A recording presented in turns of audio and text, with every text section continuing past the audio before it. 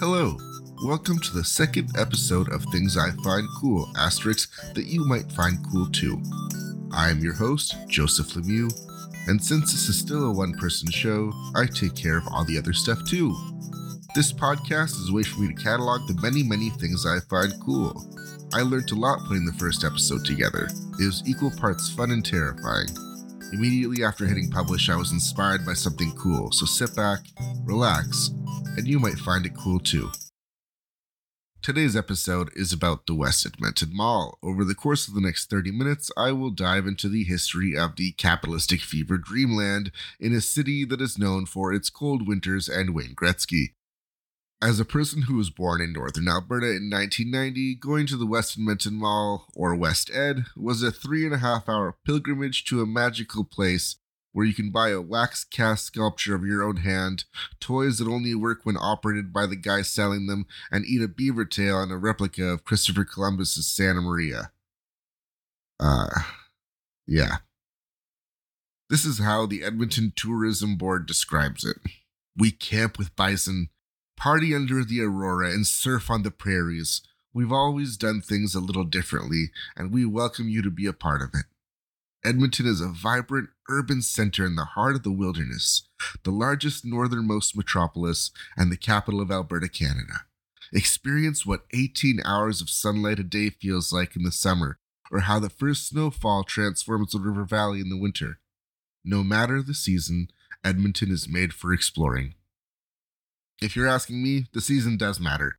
If this podcast gives you the burning desire to experience some of what you are going to hear yourself, I highly recommend visiting late spring or all summer. It's beautiful. The city of Edmonton saw a lot of money coming in the early 80s. You know you are in Edmonton when you see a burning smokestack. Yay! The city is an industrial hub for a lot of energy products. This meant that the population was growing and had more and more disposable income. This created an opportunity for rapid growth. Enter 555 Group. The owners of the 555 Group had made a lot of money profiting from land speculation outside of Edmonton. Their business plan was to buy out the land for more than the government was willing to offer the landowners. This land was not developable, but would eventually be needed for transportation and service corridors. Once they acquired a bunch of land around the outskirts, they sat on it until 1979 and then sold it back to the government with a dramatically raised price. They used a lot of this money to fund their first retail project, the West Edmonton Mall. I can't comment on 555 Group without mentioning that the father company of 555 has been accused of bribery on many occasions. One account from City Alderman Alex Fallow said he was dumbfounded when he was offered $40,000 by Mr. Gurmezian, son of the founder of Gurmez Developments, now 555 Group. In a 24 July 1974 article in the Calgary Herald, Alex Fallow said, "He started by saying how much he appreciated what I had done by voting to allow the rezoning. He said he had made a lot of money on it, and I said I was aware. He told me he wanted to give me a gift. He said he wanted to give me $40,000. $20,000 was in his coat pocket. Alex declined the money. The representatives for Gurmez Developments turned the accusations around on Alex, saying he was pressuring them and they didn't know what to do. I can't comment on what I think happened. All I know is that bribery and unusually quick decision allegations have followed 555 for a long time. In August 1998, Alberta Treasury Branch filed a $450 million lawsuit against 555. The bank alleged that the refinancing loan they secured was imprudent and commercially unreasonable, and it was attempting to seize the mall. The Edmonton-based bank alleged that the refinancing was obtained by paying bribes and secret commissions to former bank employee Elmore Leahy. The mall and Mr. Leahy have denied the allegations and countersued. They ended up settling out of court, with ATB saying they couldn't reveal the settlement, but it would be reflected in their financial statements. The settlement was favorable to ATB. I will let you infer your own conclusions. Let's talk Phase 1. Phase 1 of the project was initially set to cost $150 million. The original construction was split into 2 phases, but ended up being comprised of 4 phases. Phase 1 began development in 1974 and was completed in 1981. The grand opening was September 15th of that same year. It didn't open as the super mall we know today. It was the largest mall in Canada, but many of the features that made it unique came in the phases that would precede Phase 1. The original mall was laid out over 62 acres. The three flagship tenants were the Bay, Hudson's Bay Company, Eaton's, and Sears, with over 200 other stores and services. I believe Eaton's and Sears are no longer around today, but they were just big box department stores. Side note, one of the prizes available during the grand opening of the West Edmonton Mall was a 45-inch TV. In 1981, a 45-inch TV would have weighed in at several hundred pounds. Give me a moment. Back in my day, moving the TV was a 3-4 person job, not counting the cord spotter. People got hurt back then. Alright, sorry about that. On to Phase 2. Phase 2 began construction basically as soon as Phase 1 was officially opened. Over the course of the next 2 years, the West Edmonton Mall would see the addition of Fantasyland, at the time the largest indoor amusement park currently second to Ferrari World, as well as Ice Palace, an NHL-sized ice hockey rink. Apparently the Edmonton Oilers, including hockey legend Wayne Gretzky, would sometimes practice here. These changes are considered by many to be the birth of the Super Mall. Once completed, the phase saw the addition of 240 additional stores, bringing the total stores and services to 460. The footage was increased from 1,140,500 square feet to 2,170,300 square feet. The footprint of the mall went up from 64 acres to 80 acres. All this talk of square footage in acres. Let's have some fun. When Fantasyland, now Galaxyland, but we'll get into that later, first opened its doors in June of 1983, it features these rides: Flight to Equestria, aka the Balloon Ferris Wheel, a carousel, which was, as you know, a carousel, Aero Squadron, which was planes that move up and down while the whole thing rotated in the air, Swing of the Century, which was a giant swing set that twirled in the air and I believe also pivoted, bumper cars, and lastly, the Flying Galleon we all know and love. It was a giant ship, much like the Santa Maria, that swung around a central axis and sometimes did a full loop. If Phase 2 was the birth of the Super Mall, Phase 3 would be its yayo-fueled party years. Phase 1 was completed in 1981, Phase 2 in 1983, and would you believe me if I said that Phase 3 was completed in 1985? If your answer was yes, good, you're right to believe me. If not, 2 years after the completion of Phase 2, Phase 3 would open. What I find truly amazing is how much work they managed to do in those 2 years. The square footage of the mall would more than double, up to 5 million square feet. This expansion saw the number of stores rise from 460 to 827. It also added the following attractions. The World Water Park is the 4th largest indoor water park in the world and hosts the world's largest indoor wave pool. It features 17 water slides as well as a bungee jumping tower. Going to the water park at West Ed was usually part of the big yearly field trip with the school. I have a distinct memory of losing my locker key / what locker I was even using in a sea of thousands of identical lockers. Soaking wet, good times. Moving on. Pebble Beach Golf Course, which is now Professor Wem's Adventure Golf. It was modeled after its original namesake apart from real sand. It was refurbished in the mid-90s where it would go on to be the whimsical theme it still carries to this day. This mini golf course is way funner than a course in the middle of a mall has any right to be. I only remember the Professor Wem themed course. It was a great way to take a break from the never-ending beeps of your debit card depleting your account. Deep Sea Adventure. This is currently the world's largest indoor lake. It's about 5 meters deep. I wasn't able to find how many gallons of water it contains, but enough to house a dolphin lagoon, 4 fully seaworthy submarines, a full-scale model of the Santa Maria, and several tanks full of tropical fish. These submarine rides will take you through a tour of real and artificial features. There are real fish with real sharks, fake props, and views into the dolphin tanks.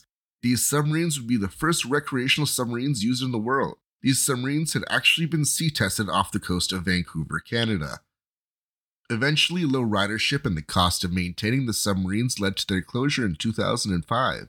They were placed throughout the mall as decorations until the submarines were put up for sale. With a price tag of $900,000, they proved much too expensive and instead were dismantled and removed over the course of 31 days in 2012. Part of the lake has since been covered to make more room for undoubtedly the worst part of going to any mall, which is the kiosk people. There's no better way to trigger my anxiety than walking through a minefield of people telling me I have bags under my eyes, pitching me their creams and tonics. In this part, I'm going to get into the Mindbender roller coaster, but as some of you may already know, this part doesn't have a happy ending. The Mindbender was created by German coaster manufacturer Schwarzkopf Industries at a cost of $6 million. It opened in December 1985 in Fantasyland, now Galaxyland. This roller coaster was 145 feet tall, making it the tallest indoor coaster in the world. This 3-looped behemoth had a 127-foot drop and a total capacity of 16 people. This brings me to the Mindbender accident. June 4th, 1986. Less than a year after opening, a ride operator noted a strange noise coming from the coaster. Maintenance teams were called and ran the trains empty and didn't hear a noise. It was allowed to reopen. The ride operators heard the noise again and called maintenance again for specifically the yellow train. Once again, they ran the yellow train empty and didn't hear a noise. The ride operators were once again instructed to reopen the ride. Later that day, while traveling over 100 kilometers an hour, the last car of the yellow train derailed before entering the third loop. The axle on the 4 cars had been sheared off. It was pulled along by the other 3 cars while it flailed violently. This caused car 4 to hit the track again, which tore out the bottom of the train, causing the lap bars to fail.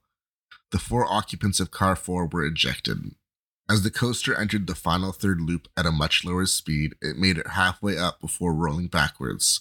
As the coaster rolled backwards, car 4 got wedged against a concrete pillar, causing the other 3 cars to come to a stop. The 4 passengers of car 4 had been ejected towards the floor from 25 feet up at a speed of nearly 50 kilometers an hour. Of the 4 ejected, only 1 survived. Tony Mandrusiak, Cindy Sims, and David Sager lost their lives that day. The only survivor of car 4 is named Rod Chaco. He was seriously injured but would survive. Rod Chaco has been fighting for a long time to get a plaque or memorial erected in the mall. Today he has not been successful, and as the mall loses more and more of its identity, I am doubtful Rod will ever get his wish. The factors contributing to the incident have been reported to be Schwarzkopf was bankrupt during the ride delivery, quality control problems, and improperly translated maintenance info. 4 hex bolts were loose, releasing the cap plate, which is used to join cars to the vertical axle. This caused it to jump off the track and sheared off both the axle and the floor of the coaster. The accident was ultimately caused by unsatisfactory maintenance and design flaws. The other 2 Phase 3 additions were Europa Boulevard, which is supposed to be a simulated Parisian street, and Bourbon Street, which is where you could find restaurants and nightlife. Most notably, there was what had to be the world's most awkward Hooters. Nothing says family day trip to the mall like knowing your dad is fully torqued at the food court. Aside from Hooters, Bourbon Street had an awesome and, to some, nightmare-inducing jester statue. This was a giant sculpture of 4 jester heads brightly airbrushed and hugging the district. I only remember Bourbon Street with the Mardi Gras theme, which was installed in 1995. Unfortunately, this Mardi Gras theme, like a lot of the other things that made the West Edmonton Mall unique, was removed. This space now looks much more like a generic mall restaurant area.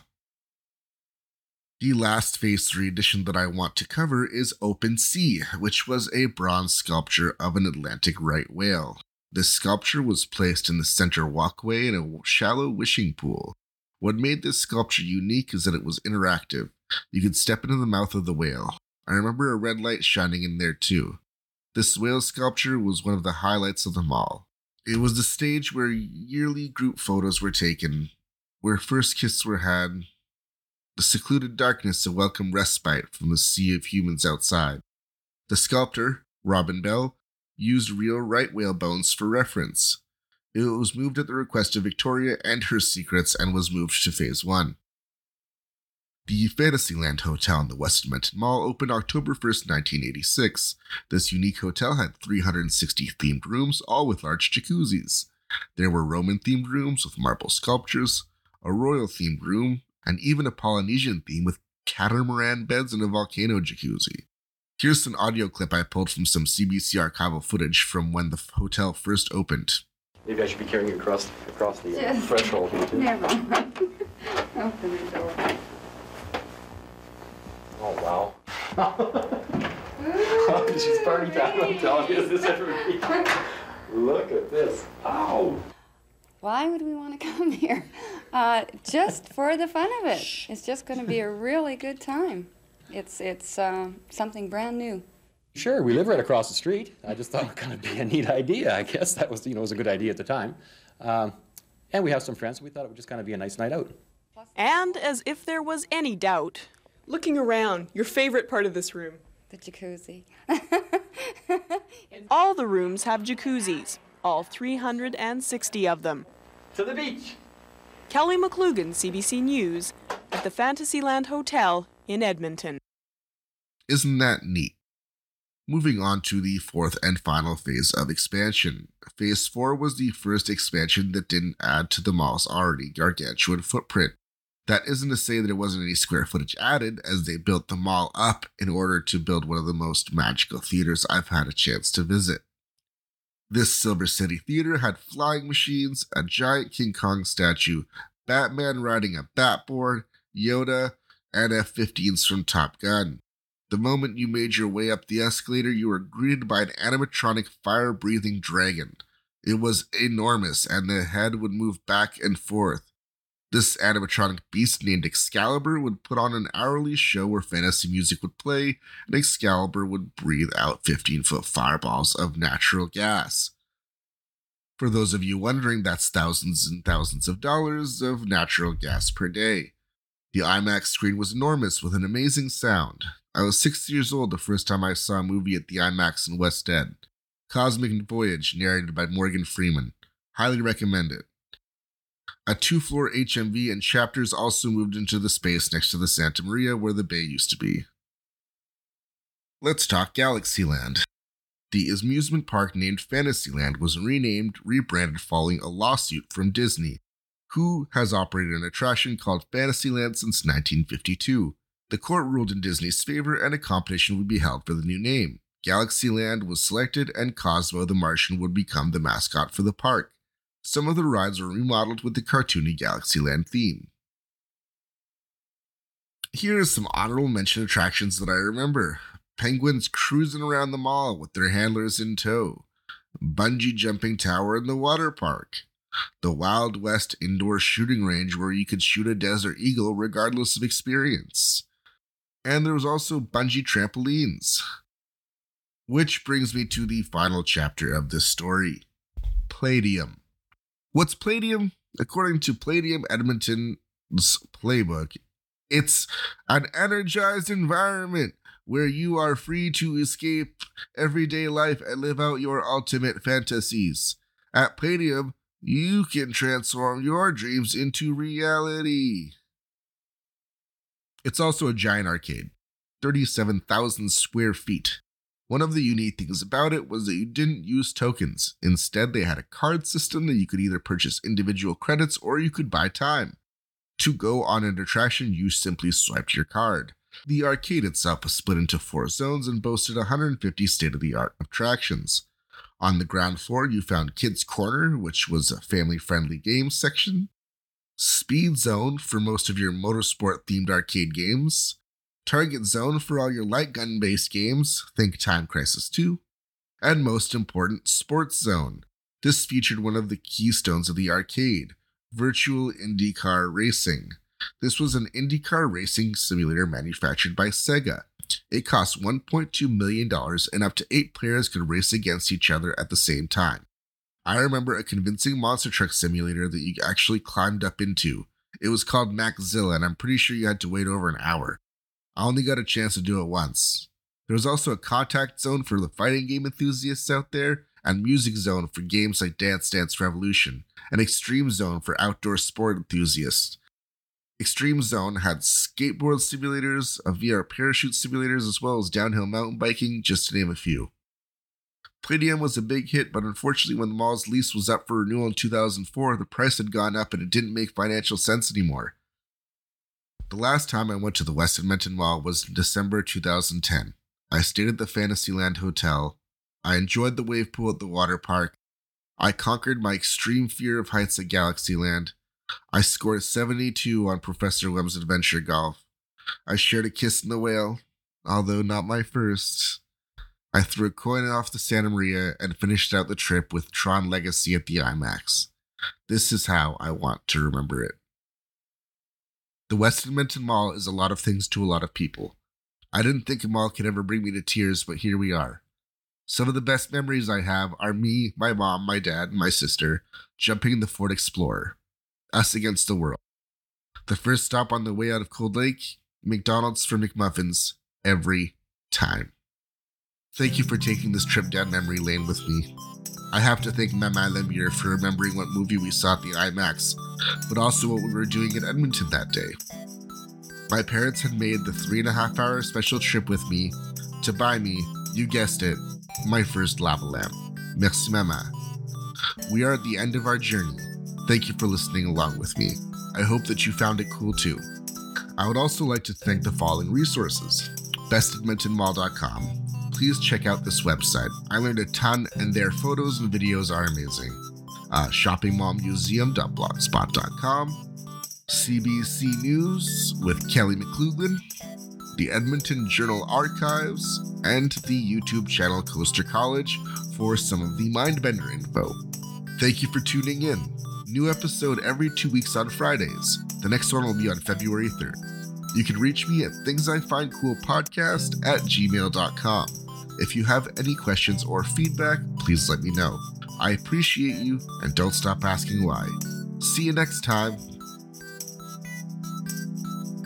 There's no fact this time, so for real, bye.